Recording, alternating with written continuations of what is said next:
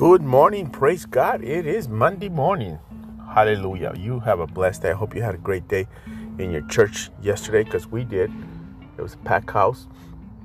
God bless you. Be encouraged. Stay strong. Trust the Lord. We're living the last days in the time where you have to know what you believe. You got to know who you are in Christ, because the Lord is good. You can have a great day today if you trust the Lord. The verse for today is Proverbs 3, 5, and 6. Trust in the Lord with all your heart. Do not depend on your own understanding. Seek His will in all you do, and He will show you which path to take. Just seek Him. He'll show you. You can be encouraged today. Determined to follow the Lord.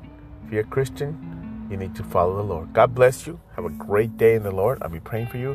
I'll be live on Facebook, Instagram, and Channel 12 tonight at 6 p.m. Any questions, send them to me on Facebook. God bless you.